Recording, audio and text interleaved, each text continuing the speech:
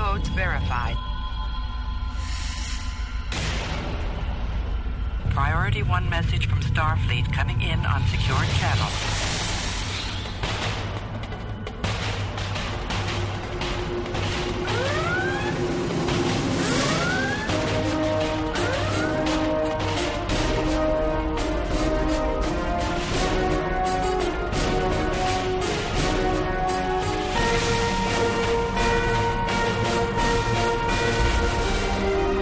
Welcome to Priority 1. And now your hosts. Hello, Captains. You're listening to episode 327 of Priority 1, a Roddenberry Star Trek podcast, and your weekly report on all things Star Trek. Recorded live on Thursday, July 20th, 2017, and available for download or streaming on Monday, July 24th at PriorityOnePodcast.com. I'm Kenna. And I'm Tony. And in the audio booth, it's our audio engineer, Winters. Hola, everyone. So, Tony, what's coming up this week? This week we've got an absolute ton of new information about Star Trek Discovery. The Orville is looking like it could be a serious Star Trek competitor, and the Wrath of Khan is gearing up for its 35th anniversary later this year. In Star Trek Online news, we're reviewing the latest featured episode, Brushfire. We're also summing up some of the content that we didn't have details before launch, and Winters is sharing with us another top tip. Later, Jace is here with some literary commentary and another Treklit 101. And of course, as always, before we wrap up the show, we'll open up alien frequencies for your incoming messages. Captains, you know we love to keep the conversation going between episodes, so please reach out to us. You can reach us on Facebook at facebook.com/Priority1Podcast, on Twitter at Priority1Pod, and you can even send us an email via incoming@PriorityOnePodcast.com. As everybody knows, we thoroughly appreciate all the support we get from our listeners from week to week, especially those who contribute via the Patreon page. That's right, www.patreon.com/Priority1. If you can just go to that webpage and contribute what you can financially. For as little as $10 a month, you'll get access to our live stream, which is always hilarious. But even if you can't contribute financially, we would sure appreciate you retweeting our tweets, liking our Facebook page, and basically spreading the word about the goodness that is Priority 1. Please visit the page and contribute what you can, and we always appreciate you listening. And just before we start the show, a little reminder again that we're always looking for members of the Priority 1 listener community to join the team and help contribute to our little corner of the galaxy. We're currently looking for audio editors. If you think you might be interested, send us an email to incoming@PriorityOnePodcast.com. Now let's check out the latest news from the Star Trek multiverse. Jim, what in places? I don't know. Then let's Trek it out. There's an absolute ton of information coming out about Discovery this week, not least because their appearance at San Diego Comic-Con over the weekend. More on that in just a moment, but first, the official Twitter page for Star Trek Discovery, by the way, that's Star Trek CBS with a little @ symbol in front of it, like the kids do on the internet, released 4 short teaser videos early last week showcasing some of the key props that will be used in the upcoming series. First, the new comm badge. Next, the tricorder. Next, the hand phaser. And finally, the pièce de résistance, the phaser rifle. These are only 10-second videos, but they sure do pack a punch and lens flare. And they're super sexy. Can I just say that? They've done a good job. They've done a good job on these little teaser videos. I think I need a model of the new hand phaser. Yeah, they are remarkably awesome. Detailed, and they just look cool. Where I think in previous iterations of Star Trek we've had TV props. Yeah. Now these things look like they were designed for video games like Destiny or... Yeah, I mean, there's hero props, right? They're the ones that are designed to use in a close-up, like if somebody's pointing a phaser at somebody and they zoom in on the phaser and they zoom back to see the guy's face. Those will be a hero prop. But the people, the red shirts, will just have like a cheesy one, made of plastic to strap to their belts. These are clearly hero prop shots, and they are beautiful. They're very, very nice. But yeah, all the props look good, and they look like they're taking that idea of a transition from pre-Federation Enterprise era to modern TOS. Well, moving on now to Entertainment Weekly, who seem to be cornering the market these days on Discovery news. We've got 2 stories from them this week, and we'll start with Doug Jones and more details about his character, Lieutenant Saru. First up, a quote from producer Aaron Harberts, who explains, quote, What we can tell you that adds the context to that clip where he says he can sense the coming of death is that he comes from a planet where he's a prey species. He's the first of his kind to make it to Starfleet, end quote. Jones himself had this to say, quote, "Producers said Saru is the Spock of the series. He's the Data of the series. On Falling Skies, I played an alien species who came to Earth to help the humans fight back the bad aliens who'd taken over. And I was intelligent, well-spoken, had a lot of answers, and science-y smart. Saru is all of those things, and then some," end quote. So I found this kind of interesting that he's comparing himself to Spock and Data, which I would argue that there pretty much has been a Spock/Data character in all of the series, and usually they're sort of, they serve the outside observer thing where they tend to make remarks about the curiosity of human things, you know. So it's interesting that he's gonna. I mean, we're not surprised. He's the crazy alien character that he's going to be the outside observer, but it's, you know what? It's a good role. It's a cornerstone of Star Trek. Oh yeah, he'll be like you said, the outside observer. Then he'll be the deliverer of the plot device. Because he'll have some other amazing power or ability, or his ancestors will have given him a special what's it that does something neat. I mean, that you kind of need that in a Star Trek type show. But what I find interesting is just the concept that a prey species somehow has evolved to the point where they can achieve spaceflight and send their people to the Federation to be, you know, in Starfleet and whatnot. And I mean, are they still the prey species on their planet? Does his cousin get eaten last week? Yeah. I mean, oh man, what? You look down, Lieutenant. What's the matter? Well, my cousin George just got eaten by a mega sloth or whatever it is that is on his planet. Yeah, I had a subspace transmission. Yeah. You know how it goes. Your family gets eaten by a major predator on your planet. What are you gonna do, right? Yeah, well, That's how it happens. I would like to learn more about that. And actually, it makes, because I know we totally made fun of that whole I can do it. Well, it wasn't I can smell death. That's what I remember it as. Yeah. That's not what I said. But that's what I remember. We all made fun of that line because it comes across in the trailers. Still gonna do it. Still gonna make fun of it. Yeah. Still gonna make fun of it. I'll give him a chance. But it gives it a little bit different context. He's right. Aaron Harberts is right. It gives it a bit more context to be able to sense the coming of death. That's more of a. It sounds like more of a psychological thing than that's like his special powers. Yeah, I mean, they're gonna have to sell me on it. Okay, I haven't bought into this yet, because number one, if you are a prey species and suddenly that becomes a dominant genetic trait, you are no longer a prey species. You're like, I'm sensing death. I probably ought to vacate this particular area, and you're going to starve out the predators because you're not there anymore. Because the predators can't eat you because you sense them coming and you're not there, or you've shot them with something or whatever. So I mean, if they evolved as a prey species and then got this, I mean, that could be cool. That's a thing, right? That if that's a causation rather than a continued correlation, if they're still getting eaten by the mega sloths or whatever. But I'm going to give them a chance. But they're going to have to sell me on it. Speaking of aliens that are a little different than maybe what we're expecting, the next piece from Entertainment Weekly is another little detail from Aaron Harberts, and he's addressing the common complaint that the Klingons have changed yet again. He says, quote, "In the different versions of Trek, the Klingons have never been completely consistent. We'll introduce several new houses with different styles. Hopefully fans will become more invested in the characters than worried about the redesign," end quote.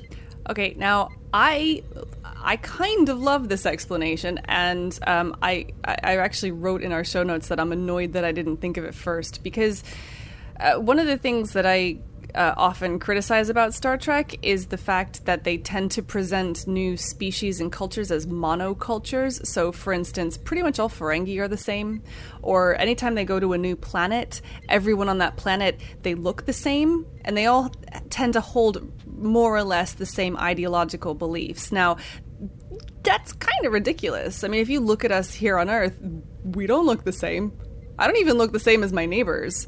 And definitely there's a lot of ideological differences between different cultures and things around the world. Now, I could see Tony. I can see That's you. one of the going. things about this video chat. It's one of the things. Yeah, I know. Yeah. I know. As far as humans go, I think it was kind of the Roddenberry vision that we evolve beyond all those differences. But when we're meeting a new culture, it doesn't make any sense at all that all Klingons ever are exactly the same. It really doesn't make sense when you think about it. I'm okay with them saying they're from a different house. I'm kind of not okay with them looking like the alien that Louis Gossett Jr. played in Enemy Mine. Because, that's really... As I'm getting to see more pictures of this, I'm like, you guys just watched Dennis Quaid play football with an alien and you thought that was cool. That's what they look like to me. And I'm like, yes, it's a new Klingon design, but it's really... there's a lot in common.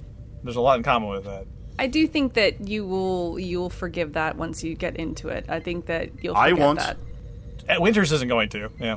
I think this is absolute bull, that the Klingons have never been completely consistent. All right. They were standardized in TNG. It continued into Deep Space Nine. I'm going to stop you. Star Trek 3. Christopher Lloyd is the prototype Klingon. Christopher Lloyd in Star Trek 3, Commander Krug, prototype Klingon. Yes. But now continue. Please continue. Right. Continued again in Deep Space Nine, Voyager, and in Enterprise. And Enterprise answered the question as to why they were different in TOS. Yes. A whole arc. Yep. That statement, it just bugs me. One of the articles I read, it might have been this one, I forget, but one of the articles I read said, well, there's just a throwaway line in DS9 that sort of said, we don't talk about it. No, they had a very good arc in Enterprise connecting Dr. Soong and the Augments, which was Khan, the Khan people, to a Klingon virus. And so, it was it was a well-told story, and had Brent Spiner as a guest star. It was really, really good. And this does... And again, it's Star Trek, so they can just retcon stuff. This could be like a long-lost house that's been in hibernation for several thousand years, and that explains why they look different. That's why their armor's different. It's why they have this amazing weird coffin. They could be... there are science fiction-y ways to write around it, and I'm totally fine with that. I would like to see some, quote, regular old Klingons come in and go, those guys are definitely weird. Those guys are out there, but we like them, and they're awesome, and we're going to do this thing with them, whatever it is that they plan on doing. Now, I would point out that part of what Aaron Harberts says is that they will introduce several different houses with different styles. So what we've seen of the Klingons may not be the only Klingons we see. There could be several different styles, and we'll have to wait and see. We just don't know. What I don't like about this is that it seems to be copying a lot of stuff from the reboot series or movies. Well, yeah. The visual style. The visual style, exactly. The Klingons look more like the reboot, and lens flare, and it just... Oh, my God. It just screams the reboot movies. Yeah. And Joey Brooks-Rose says maybe the new Klingons are from those that helped defeat the Valkyrie or whatever. So, sure, why not? As long as... I'm hoping, fingers crossed, that those fact-checker guys come along and say, look, we're getting a lot of flack about this. Let's just have an explanation like Worf, thing going in. These guys are, there's a reason why these guys look different at some point. I would, as an old school Christopher Lloyd, Commander Krug fan, I would like some lip service paid to that at some point. And that very neatly brings us to this week's community question / challenge. We'd love to hear your theories on all the different Klingon looks. Try and avoid the existing theories, which we'll link to in our show notes. And yes, silly theories count too. Star Trek Discovery coming to San Diego Comic-Con is a big deal, and it shows how committed to new audiences CBS is. At the big event over the weekend, the cast and crew of Discovery held a panel that featured the main cast plus several producers. That's right, the Saturday afternoon panel was a whopper and dropped loads of new information about the show, including a brand new 2.5-minute trailer, which we will definitely dissect in next week's show. Other tidbits of information include the fact that Klingons will be speaking actual Klingon on screen, with subtitles, of course. Lieutenant Commander Burnham is, as many people suspected, Sarek's surrogate daughter, and therefore kind of Spock's sister. And that Wilson Cruz, who you might remember as Ricky from My So-Called Life, will play another science officer and the boyfriend of Anthony Rapp's Lieutenant Stamets. We'll leave a link to the new trailer in this week's show notes, and as I said, stay tuned for next week's Priority One for a big stinking roundup of the rest of the news from the Discovery panel. In addition to the panel, they also took over the Michael J. Wolff Fine Arts Gallery in order to show off some of the costumes and major prop pieces that will be coming to the show. In addition, fans who made it to the exhibit were given one of 2 free posters, and they could also buy convention-exclusive items, including the new Discovery Com badge. Have you guys seen any of the pictures from this exhibit? Yes, I have. And No. The Com badges are made by, I think, QMX, who make the other Com badges, and they're of extremely high quality. So They look really, really nice. if they're up to snuff, they'll be good. Yep, the 2 free posters are absolutely beautiful. They're like rainbow colored, and they're just really, really eye-catching. They're beautiful. There's one with the Com badge and somebody standing in front of the Com badge really big, Com badge / Delta, and then one with Star Trek Discovery and kind of swooshing, and then the one of the ships is all kind of swooshing off into the sky. That one's kind of cool. And then the costumes and some of the prop pieces that I've seen pictures of look incredible, incredibly detailed. There's some nods to existing things that we know, like the Klingon Duktag dagger. They've got one of them. They're showing off the normal uniforms that we've already seen, plus medical and science uniforms as well. They look really cool in Well, of gray course and they white. look good, because the fabric's from Switzerland. Yes, the fabric is from Switzerland. So they're gonna look good. Yeah, I mean, these costumes are stunning, and I'm sure over the weekend we're gonna see even more sort of really highly detailed pictures and everything. They're it started to get me very excited. That's all. So, in addition to the official pictures and the press pool stuff that we've seen, we have an inside man, Mr. Eric Howry at EP Howry on Twitter, tweeted us pictures of the captain's comm panels, both the left and the right-hand comm panels, from the floor of the show, and just they're marvelous. They look kind of like 7 or 8 inch tablets. Like somebody just put an Android tablet and put it into the side of the chair. But in your left-hand panel, you can have your communication functions. You can hail. You can talk to the away team. You can record a captain's log. And you can fire the phasers. And on the right-hand panel, you can raise your shields, go to red alert, talk to the transporter room, the shuttle bay, and fire all the photon torpedoes, of which there are apparently 4 tubes. Just for future reference in case they start shooting things and they don't shoot all 4 torpedo tubes at some point. We'll need to get on them about that. Write angry letters.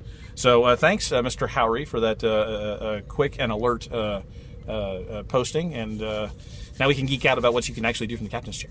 Well, if you couldn't make it to San Diego Comic-Con last weekend, well, then there's still hope. It's just been announced that there will be a Discovery presence at the Star Trek Las Vegas convention. Wednesday, August 2nd, which is the first day of the convention, has been dubbed Discovery Day. And according to the official STLV site, quote, "The cast and creatives of Star Trek Discovery will help kick off Star Trek Las Vegas on the afternoon of Wednesday, August 2nd in the Leonard Nimoy Theater," end quote.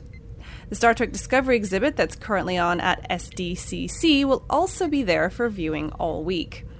Elijah and I will be on hand and reporting back with all the juicy details, so if you haven't already, be sure to follow us on our social media channels.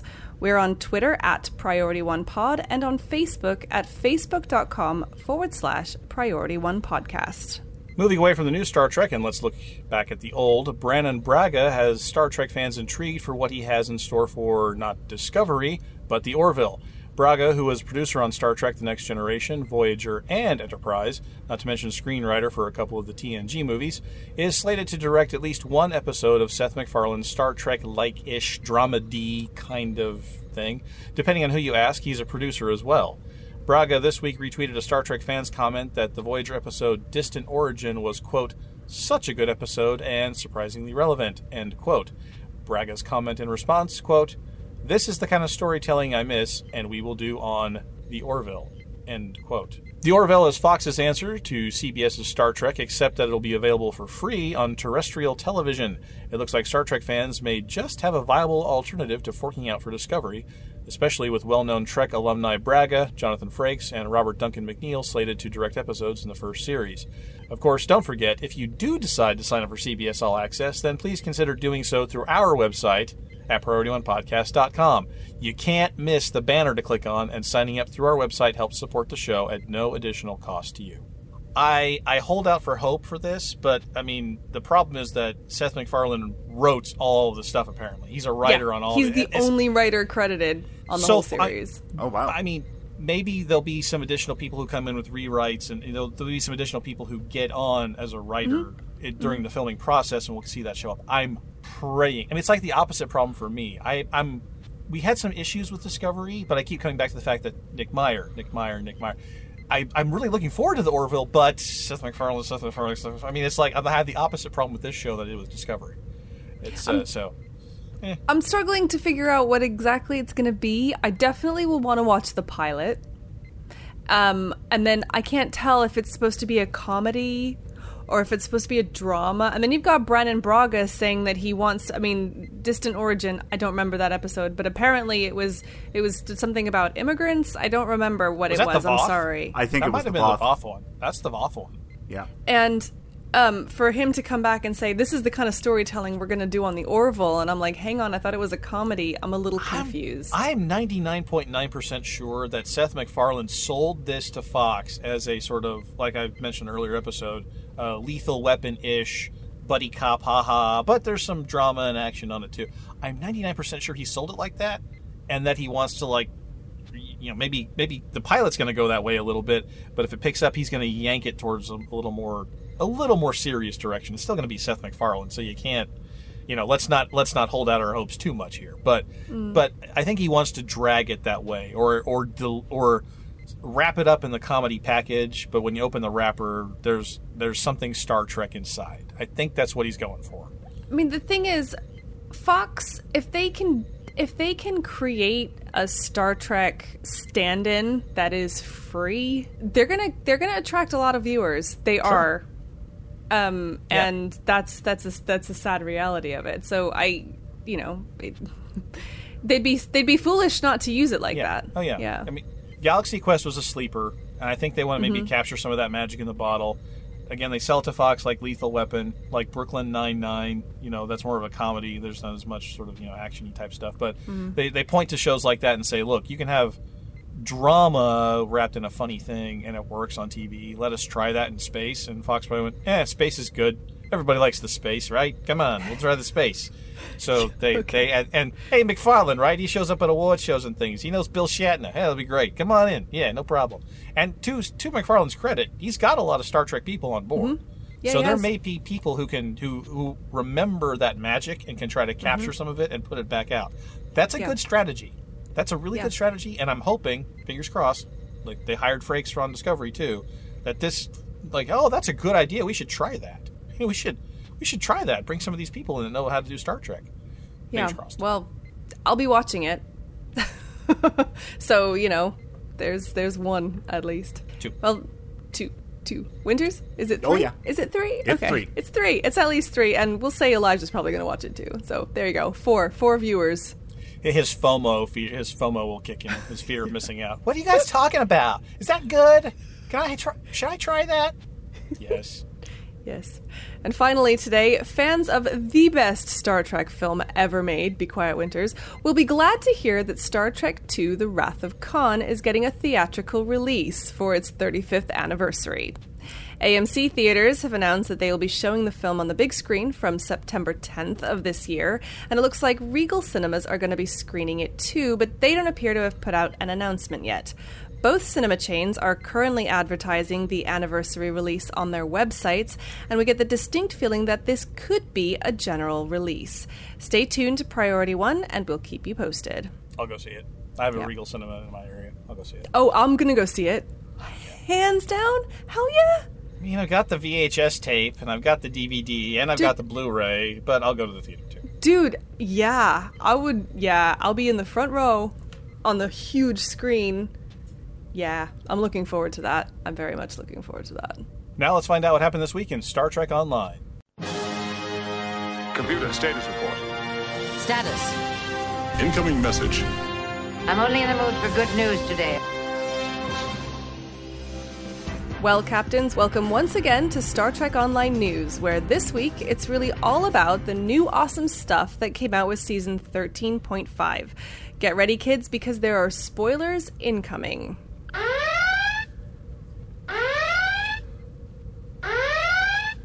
Let's get right down to it. With the release of the new seasonal update comes the release of a new featured episode, and this one is, by all accounts, a doozy. It features the voice acting of both Tony Todd and J.G. Hertzler, and a storyline that both continues from our last featured episode and brings back touchstones from Star Trek lore of the past.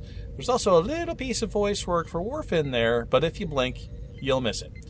We start out with General Rodek helping us infiltrate a Sona prison where former Klingon Chancellor Martok is being held. Martok has been imprisoned there by the House of Torg since his defeat by Jempok in 2393. We break out Martok, and ignoring the fact that he's been in prison for 18 years, he helps us fight our way out. After that, he boards the IKS Chargwe and claims the right of vengeance, and finally defeats Torg in combat. He joins us with the reinforcements from his wife Cirilla and Worf in defeating the remaining Sona and the Zenkethi. Martok returns to Kronos, and we and Rodek return to our spot just outside the Briar Patch, where we'll presumably bide our time until the next mission. The end. And scene. Yeah, I didn't like this one. You didn't? There were some plot holes. There were some plot holes and some inconsistencies, but I liked this one. Well, no, Winters and I were discussing. Objectively, I can appreciate that it was actually a very well done episode, and there are some good parts to it. Don't get me wrong. I didn't like it.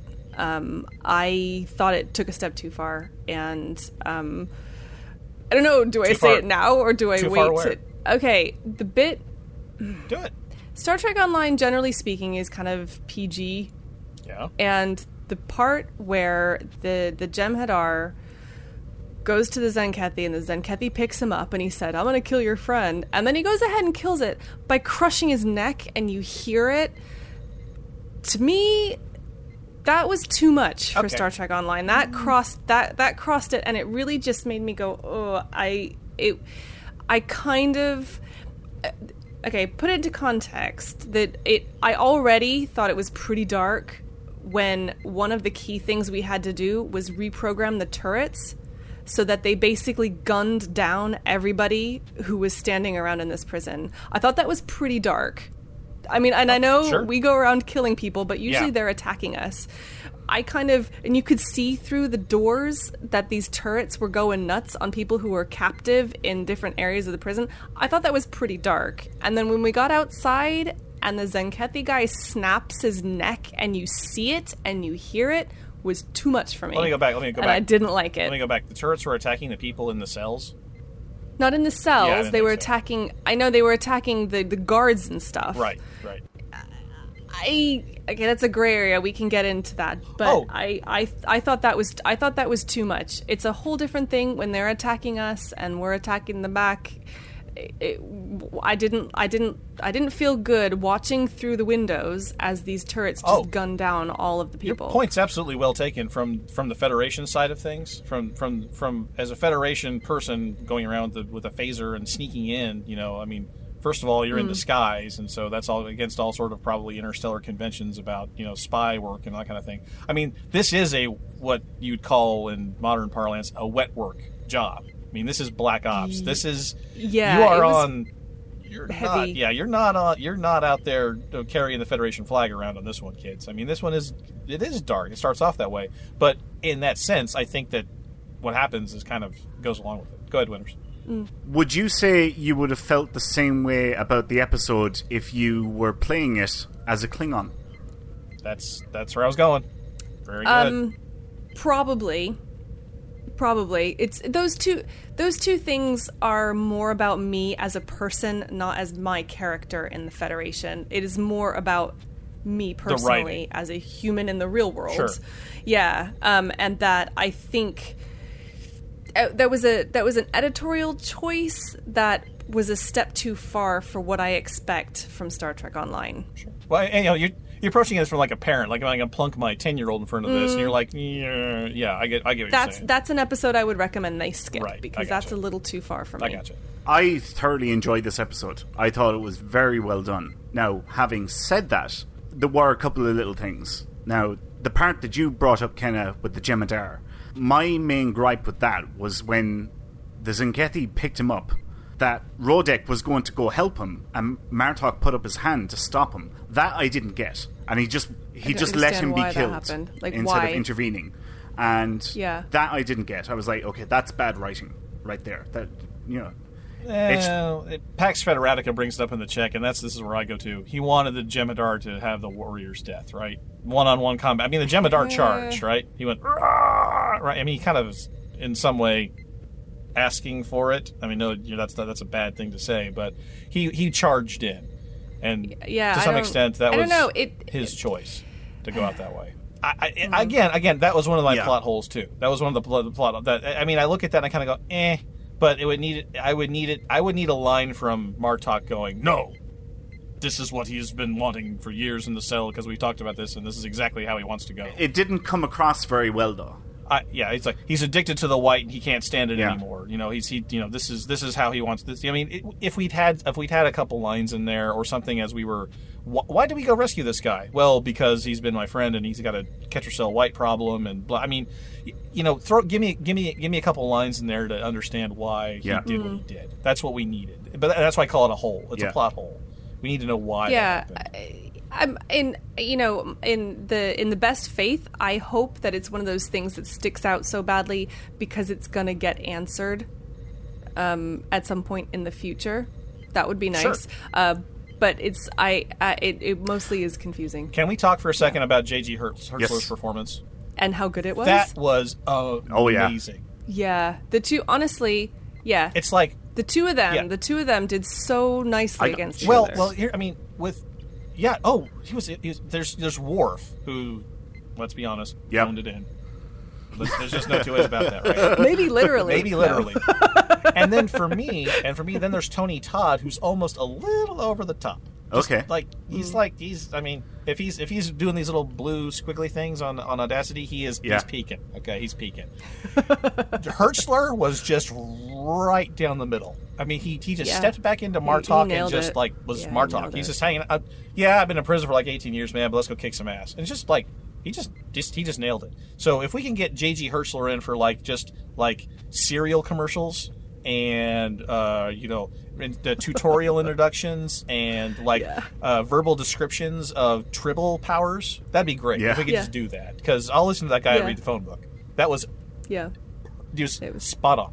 I definitely want to see more stuff with J.J. Hertzler doing voiceover for Martok. Yeah. And don't forget Laz as well. That's another character that's in the game that he can do voiceover for. I'm serious. Write him a new, write him a character. Write something new for that guy and bring him back. Yeah. I'm not kidding, because that guy, I mean, we talked to Michelle Specht, remember, Kenna, at the last convention, and we talked about voice acting versus regular acting, and she's like, voice acting is kind of harder because there's nobody there. Maybe it was her or Kipling. Yeah. I can't remember. It was either Michelle or Kipling. It was something. Yeah, but there's nobody there to sort of play off of, and you're sort of having to invent the moment in your head and think about what the other things are going on. That almost, I mean, maybe Hertzler just knows Martok so well that it's no big thing for him and just knows exactly what's going on. But he was there. He's got it. It was seamless. It just fit. Absolutely, I agree. Yeah. No, I did. For me, complaining about it, there were a couple of moments that I found particularly hilarious. The first one was, so in the cutscene, all of me and all of my bridge officers have tribbles equipped. Oh no! So as Rodek is talking to the guard, and we're all stood up against the wall, right? All our tribbles are going on in the background. Wow. You can hear the little tribble noise, and I'm going, that would not fly in a Klingon prison. Disruptors just disintegrate. I mean, you just poof, who didn't search these people? Yeah, be game over, man. That was amusing moment. All your hidden phasers and stuff that you'd smuggled in there in your jumpsuit somehow, because you're magically fully armed when the moment comes. In their skin-tight jumpsuits, right. But whatever, we'll let that go. That's okay, yeah. Again, plot holes, right? Plot holes. Yeah. And then something that I don't know if anybody else noticed, the absolutely amazing rug in Torg's office, I believe is a Mugatu rug. Oh my God, I totally missed that. I just looked at that and I went, that is such a nice touch. It was beautiful. It was huge. I missed that, but that's nice. It was so luxurious, you can picture, lounging on that in front of a open nice fire. Fire. eating some little warm blood drinking wine, some blood wine, yanking some goth out of a little bowl, dribbling it in like One thing that I noticed in this mission, and it didn't make any sense, was when you go into the prison first and you're walking behind Rodek, the prisoner uniforms that you're wearing are the Nukara prisoner uniforms. I believe you are But correct. we're in a Zenkethi or Sona base. Lowest contractor bid. Yeah. I think it was the an oversight. The Tholians had a bunch of these. It was a little bit of an oversight. The Tholians had a lot of these just like sitting around, just like laying around, whatever, just super cheap. Did they get a deal in Switzerland? Like the shade of orange. Sure, they got a deal in Switzerland, obviously. I mean, they had planned. Exactly. They had planned a big prison. Exactly. They planned a big prison in the Azure Nebula. Never panned out because they didn't have the galaxy-spanning empire they thought they were going to have at that point. So timelines have shifted. So just surplus. That's what it was. Okay, so here's a question for you guys. Where is this all going? Because so previous episodes. We're dealing with the Zenkethi. They have this protomatter device, and we're trying to stop them. And this was a nice little detour. I failed to see where we're going next. That was a nice little detour, and now we're just going to fight the Zenkethi again? Yeah, I think we're going to continue to fight the Zenkethi, yes. We haven't. Okay. I mean, we haven't solved the protomatter thing yet. So, yeah. Here. Okay, so I'm putting on my Swami hat, taking off the guard frequency ball cap, and putting on my Swami hat now. Predicting the future here. So, one of the sort of plot holes that maybe needed to be explained a little better is that we are 20 years after supposedly Martok was captured, and yet he's like, "Yep, let's go kill some things," and he's like swinging a bat'leth around. I'm like, what? He's still pretty good with a bat'leth. But it's in the Briar Patch, and they're there to study that metaphasic radiation from Baku from Star Trek Insurrection, the one with the joystick. So, I mean, that, I think, that may go some way. And there was a line in there about them constantly regenerating these people so they could torture them to death again, which sounds like a lot of fun if you're a, sadistic Klingon jerk. So, I mean, I think that may kind of be with it. So I imagine the protomatter and the metaphasic radiation are going to have a baby of some kind. And then that's going to be... I could see them dovetailing together. Yeah. Okay, I could maybe buy that, but I was struggling to kind of see how it was going to fit. Techno-babble plus science-o jargon come together, and they create techno-babble jargonianism, I don't know. And they'll mix those two together and stir them up and problem solved. And, of course, stay tuned for our feedback segment, where we'll be responding to what some of our listeners thought. That's right, so we've discussed what we thought of the mission, and now let's have a quick look at the rewards. The first week's reward is a transphasic torpedo launcher, which has a nice little 40% bonus shield penetration.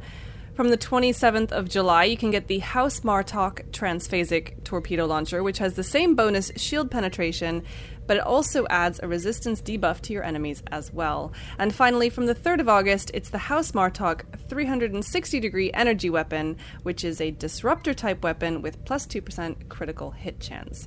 Now, those last two, the House of Martok items, are part of a set with the Engineering Console House Martok defensive configuration, which you'll get as a reward regardless of which week you played the mission. These 3 pieces get a set bonus if you use either 2 or 3 together. The 2-piece gets you increased critical hit chance and accuracy, and the 3-piece bonus will be revealed later this week. So I have a question. Winters, you might be the one to answer this.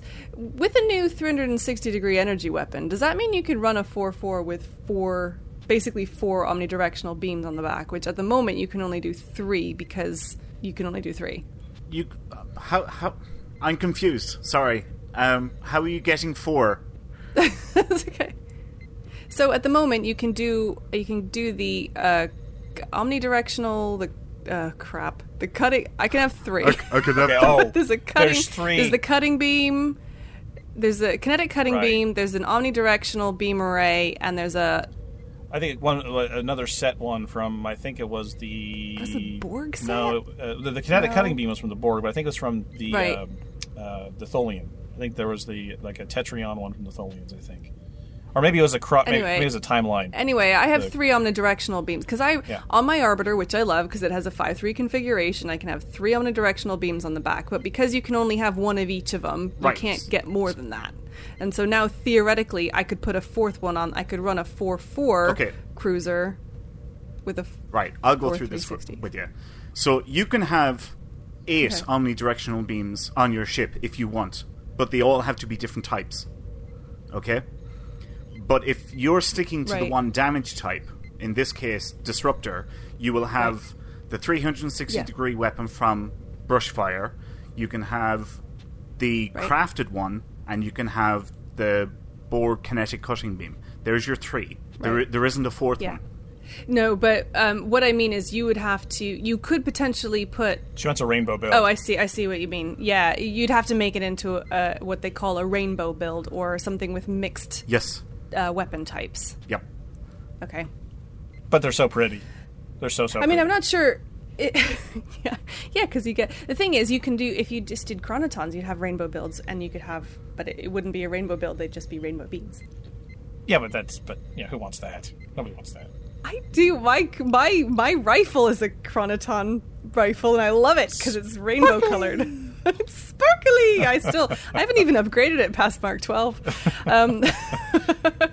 But okay, that's fine. That's what I asked. That's what I first thought when I was like, oh, there's another 360 degree. Can we put that on there? But that makes sense. I didn't realize. I thought that there was some other thing that was restricting the 3 that I already have. But it sounds like I could do other different types of them. It's just because one of them's the crafted one. You just can't have more than one of that crafted one in that type.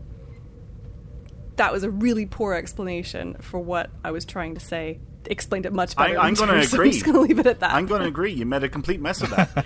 It was horrible.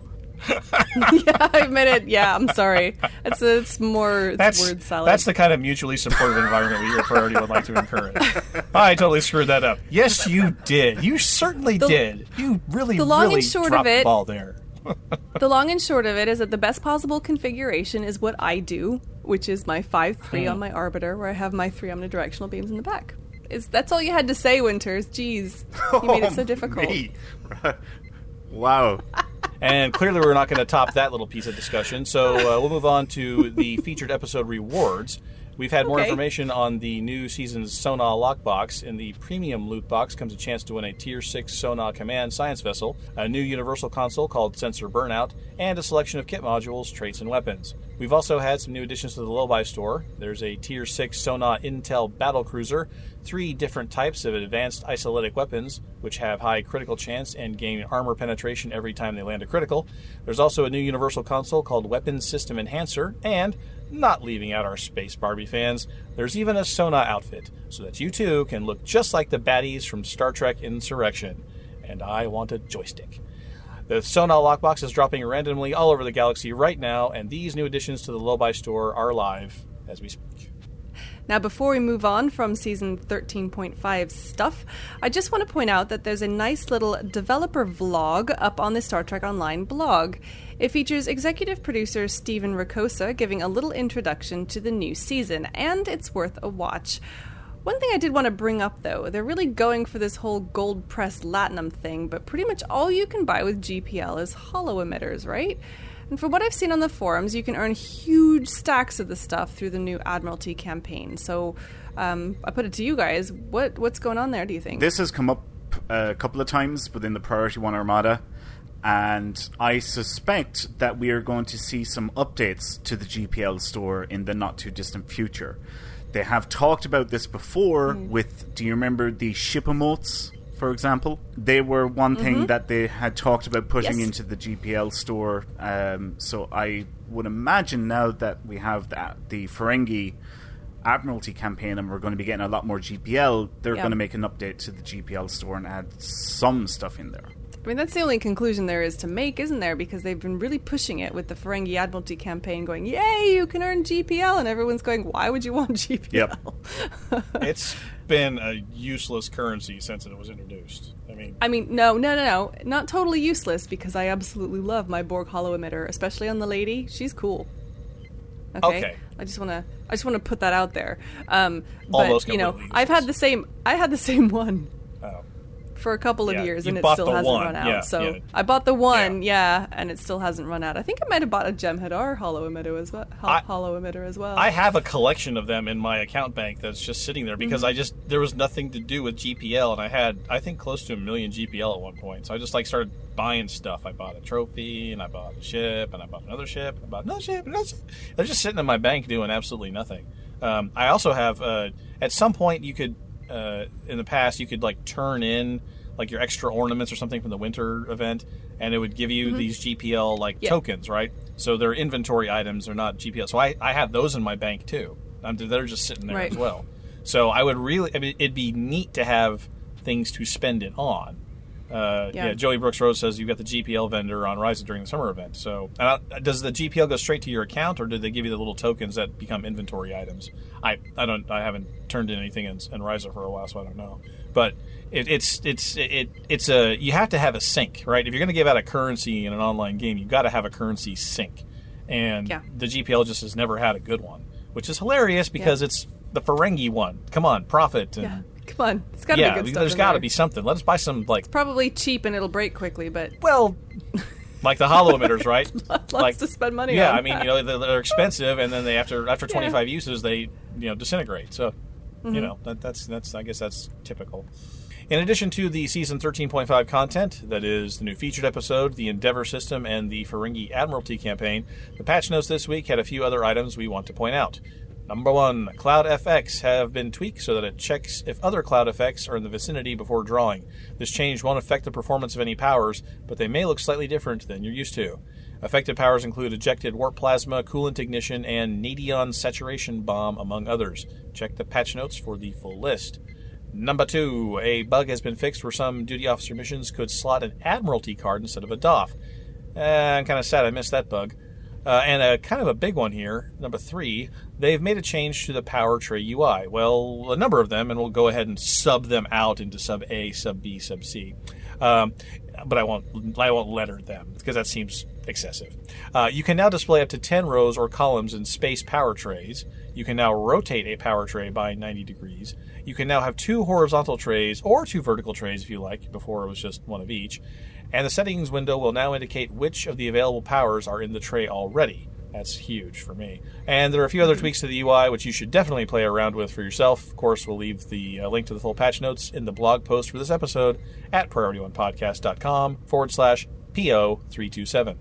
I'm looking forward to trying this out, actually. Normally I play with 4 trays, but my 4th tray I have to kind of click up from tray 3. That's where I put all my I hide all my vanity pets and triples and party horns and things in that one. Sure. But then I could have them all just sort of there at my fingertips. I could put 10 trays of things. I've got a horizontal party horns. I've got a horizontal and I've got a vertical, and and the horizontal ones are all using my bridge officer power and captain's powers, and all the random set stuff and cruiser powers and stuff go in the vertical ones.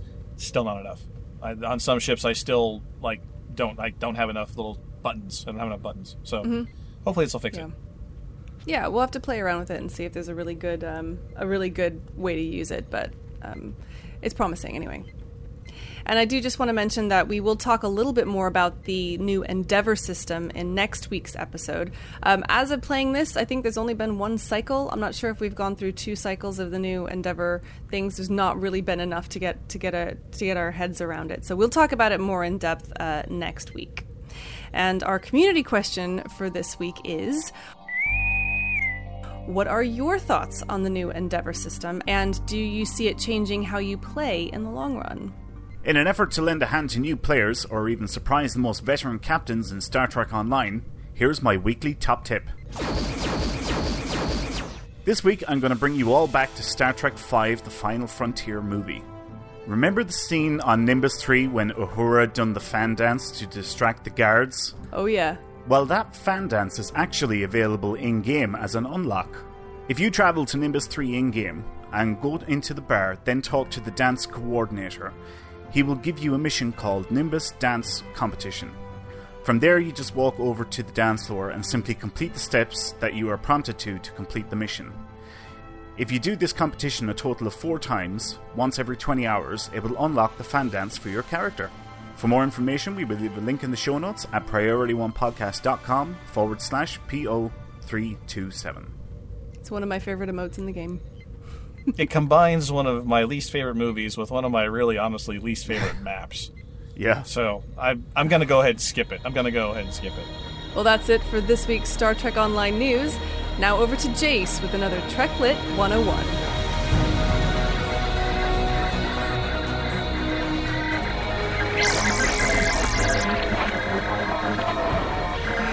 Hello, Captains. This is Jace with the latest edition of Trek Lit 101.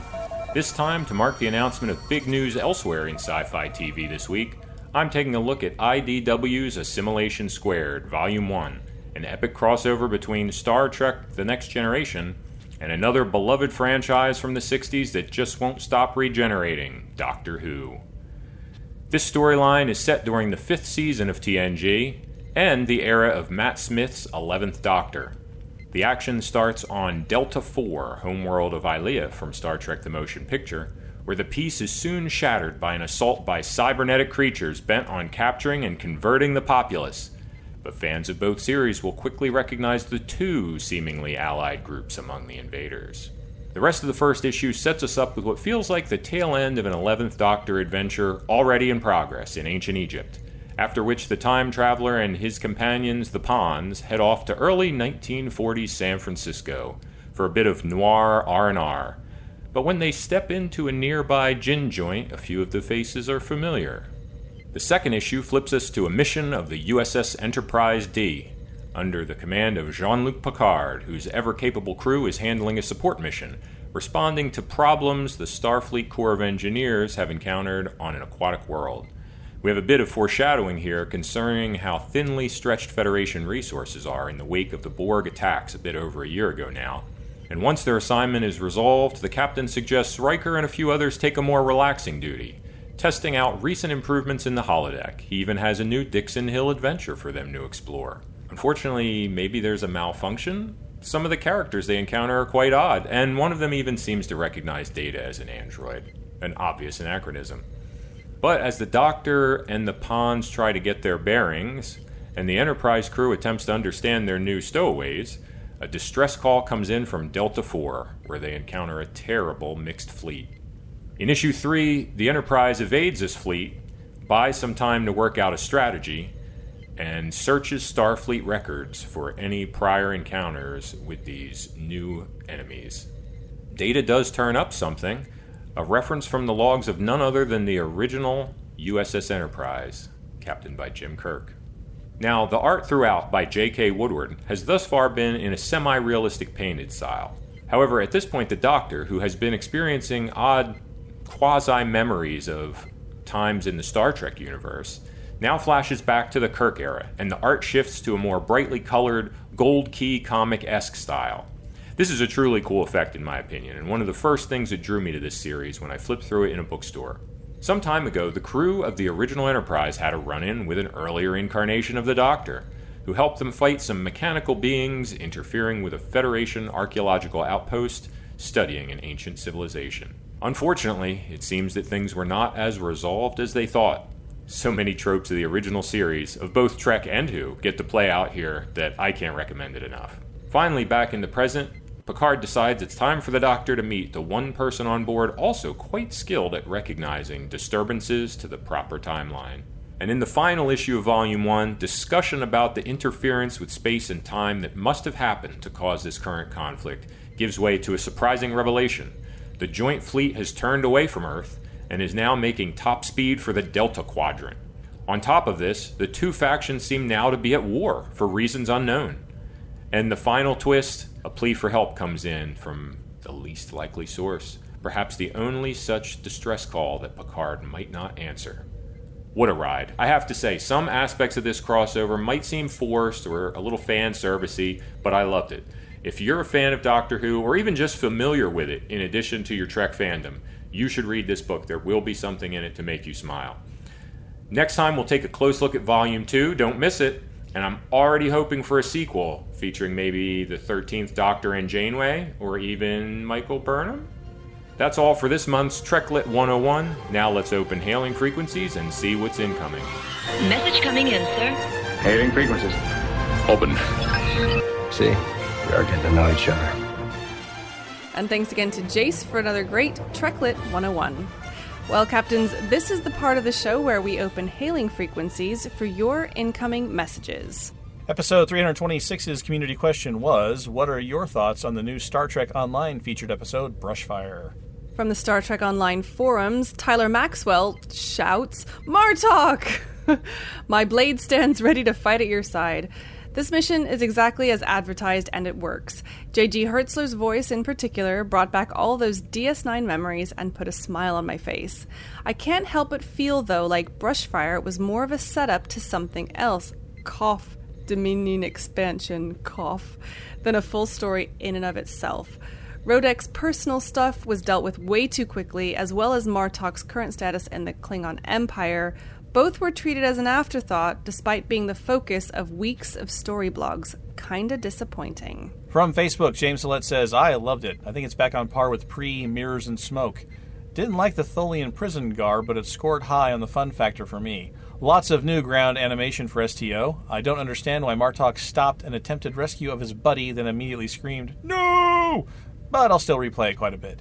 Stands on its own, yet feels like a chapter in an ongoing story. From Twitter, Seth Rosen says, great to hear Tony Todd, Michael Dorn, and J.G. Hertzler all in one story. Fun episode, bringing Enterprise and DS9 stories together. From Facebook, Joey Brooks Rose said, Brushfire was a nice mission and I enjoyed playing it. What I noticed, however, is that the featured episode did not have a pop to it. Past featured episodes had a wow factor or an OMG moment that made you giddy. Not so with this mission.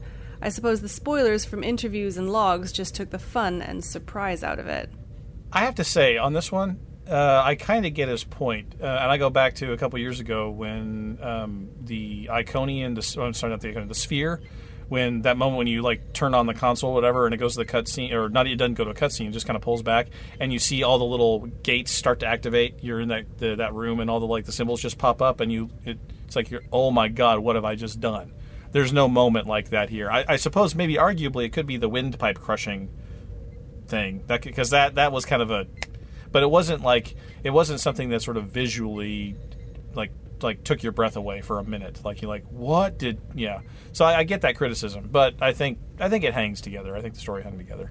From Facebook, Jay Galloway says, I loved it. It was not a typical click-and-shoot mission. I like the stealth approach and the voiceover work.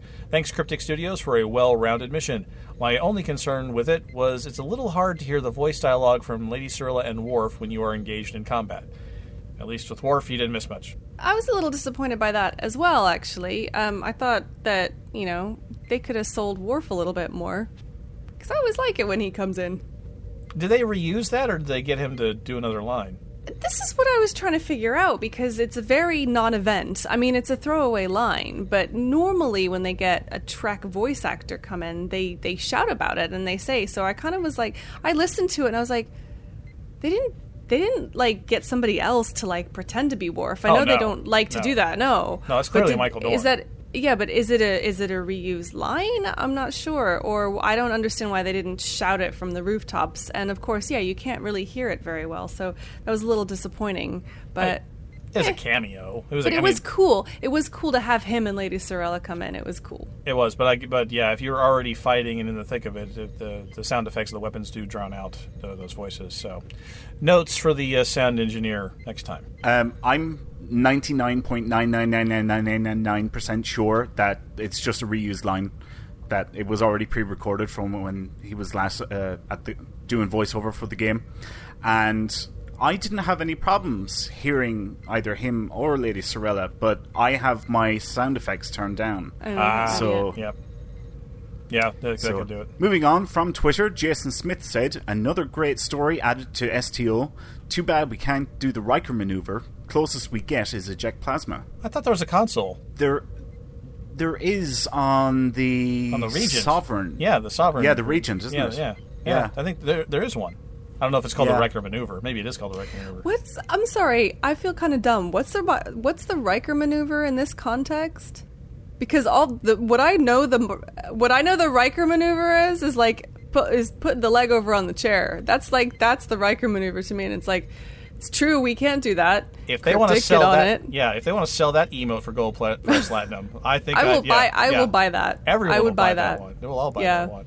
But no, this is the one where the Metreon gas out of the Bussard scoops. You collected the Bussard scoops and it shoots out the back, and then you shoot something and it blows up. So yeah, I think it's there. The Metreon gas console. Yeah, Joey Brooks Rose. Thank you. Yep, I thought so. Cucullin says it was composited from previous recordings on the Worf thing. So, just a note. From Facebook, Juan Aguilar says, "This is the darkest mission in Star Trek Online, as if the Cryptic developers gave you a Renegade and Paragon system similar to the Mass Effect original trilogy, but only let you choose the Renegade option. It's an interesting change of pace, a welcomed one that is. I would say it's only a shame you don't encounter this gray side of the universe earlier on." Yeah, we kind of talked about that. Yeah, we talked about that. I agree that it's dark. I didn't like it that much. But I already made my point. So I'll be quiet now. No. We're not. We've kind of beaten it to death. But I mean, I think that if you look at it from the Klingon perspective, I think some Klingon type characters would go for that sort of thing. And I think if you're a shady Section 31 type, you might go into it, and it's fine. But it's not a wave the Federation flag type mission. It's just not. It's not quite as bad. What was that Romulan mission where you wound up killing everybody in the? They've removed the mission from the timeline all the way since they've reorganized all this stuff. But there was that one mission, Divide et Impera. I think it was Divide et Impera, where you went into the Romulan base and like murdered everybody because you thought it was some dangerous thing. But it turns out that the person that set you up was Undine in disguise. And so, there's, and the Cryptic pulled that from the timeline, from their story arc, from the Romulan story arc. So I don't think it gets quite that dark, but it gets close. Well, everybody, we started a new weekly Twitter poll aptly named Survey Sunday. #Survey Sunday. Every week, we'll ask our followers their opinions or perhaps challenge them with some Star Trek trivia. I've got my shuttlecraft back here full of it, so we're in good shape. This week, we asked, what's your favorite Star Trek movie era? Defend if you wish. 2% of our listeners voted for the Kelvin Timeline movies. 29% preferred the TNG cast on silver screen. 32% thought that Star Trek 1 to Star Trek 6 was the tops. And 37% refused to pick a favourite. You loved them all.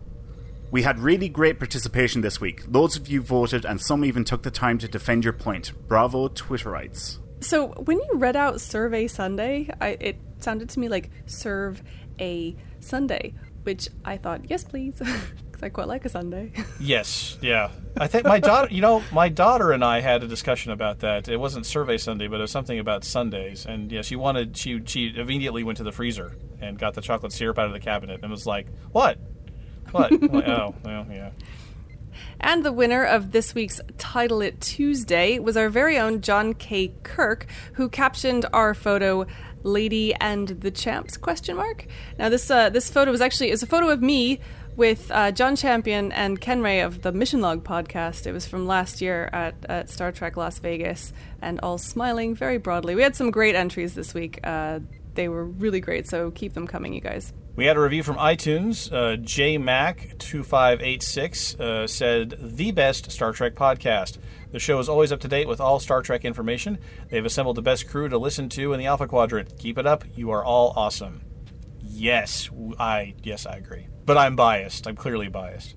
Thank you very much for those kind words. Well, that wraps up episode 327 of Priority One, a Roddenberry Star Trek podcast. For more great podcasts like Mission Log and Women at Warp, go to podcasts.roddenberry.com. Before we go, here's a reminder of what our community questions are for the week.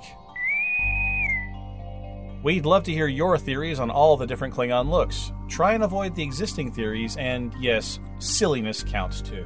And what are your thoughts on the new Endeavor system in Star Trek Online? Do you see it changing how you play in the long run? Captains, you know we love hearing from you. So leave us a comment on our website at PriorityOnePodcast.com, on our Facebook page at facebook.com/PriorityOnePodcast, or tweet us via @PriorityOnePod. Don't miss a thing from the world of Star Trek. Catch our episodes every Monday by pointing your favourite podcast app to feeds.PriorityOnePodcast.com. You can even join in on the fun while we record our episodes live on Thursday nights at around 11 PM Eastern. Keep an eye on our social media channels for details. And if that wasn't enough, you can join us in Star Trek Online in the Priority One Armada.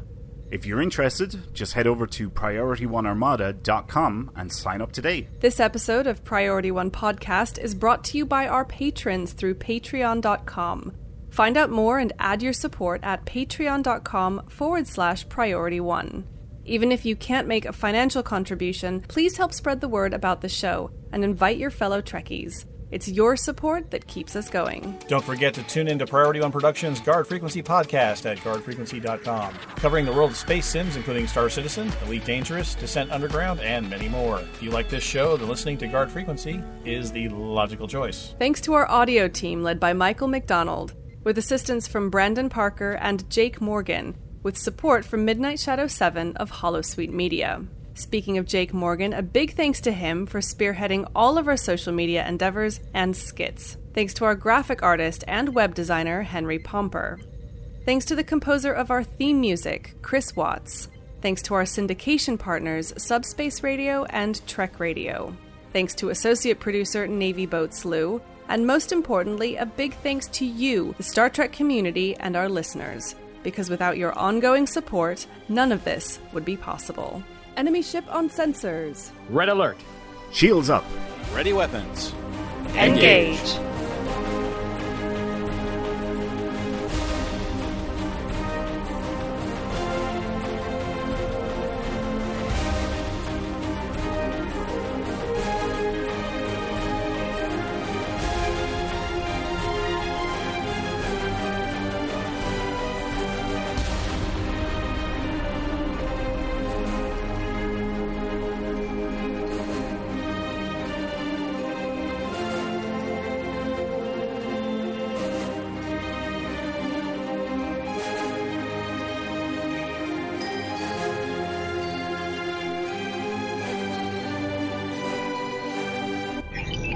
Transfer complete.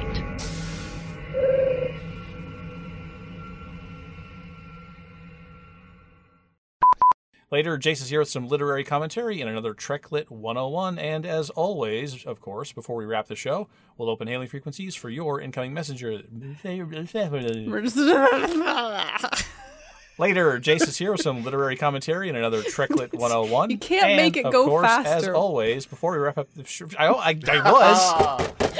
Until you told me not to. You got it in my head. You can't just talk faster and make the show wrap faster, Tony. I'm sorry. I know it sucks that we started late, but it doesn't work like that. Almost had it. My Micro Machines voice, my auctioneer voice, my legal disclaimer voice. I'll have to just bring it back. And segue. Yeah, no, I know. I'm sorry. I was burping. Trying to do it quietly. Oh, thank God you said that, because we're going to be way short on bloopers this week. Sure. Be sure to pad that out. Thank you. Sorry. Don't forget to tune into Priority One Productions' Guard Frequency podcast at guardfrequency.com, covering the world of space sims, including Star Citizen, Elite Dangerous, Descent Underground, and many more. If you like this show, then listening to Guard Frequency is the logical choice. Thanks. And thanks to our in-house band, Michael McDonald. Nothing was going stopping you there, was it? No, you just kept on going. Yeah, he's Toast Pro. Well, I've just done that line a whole bunch.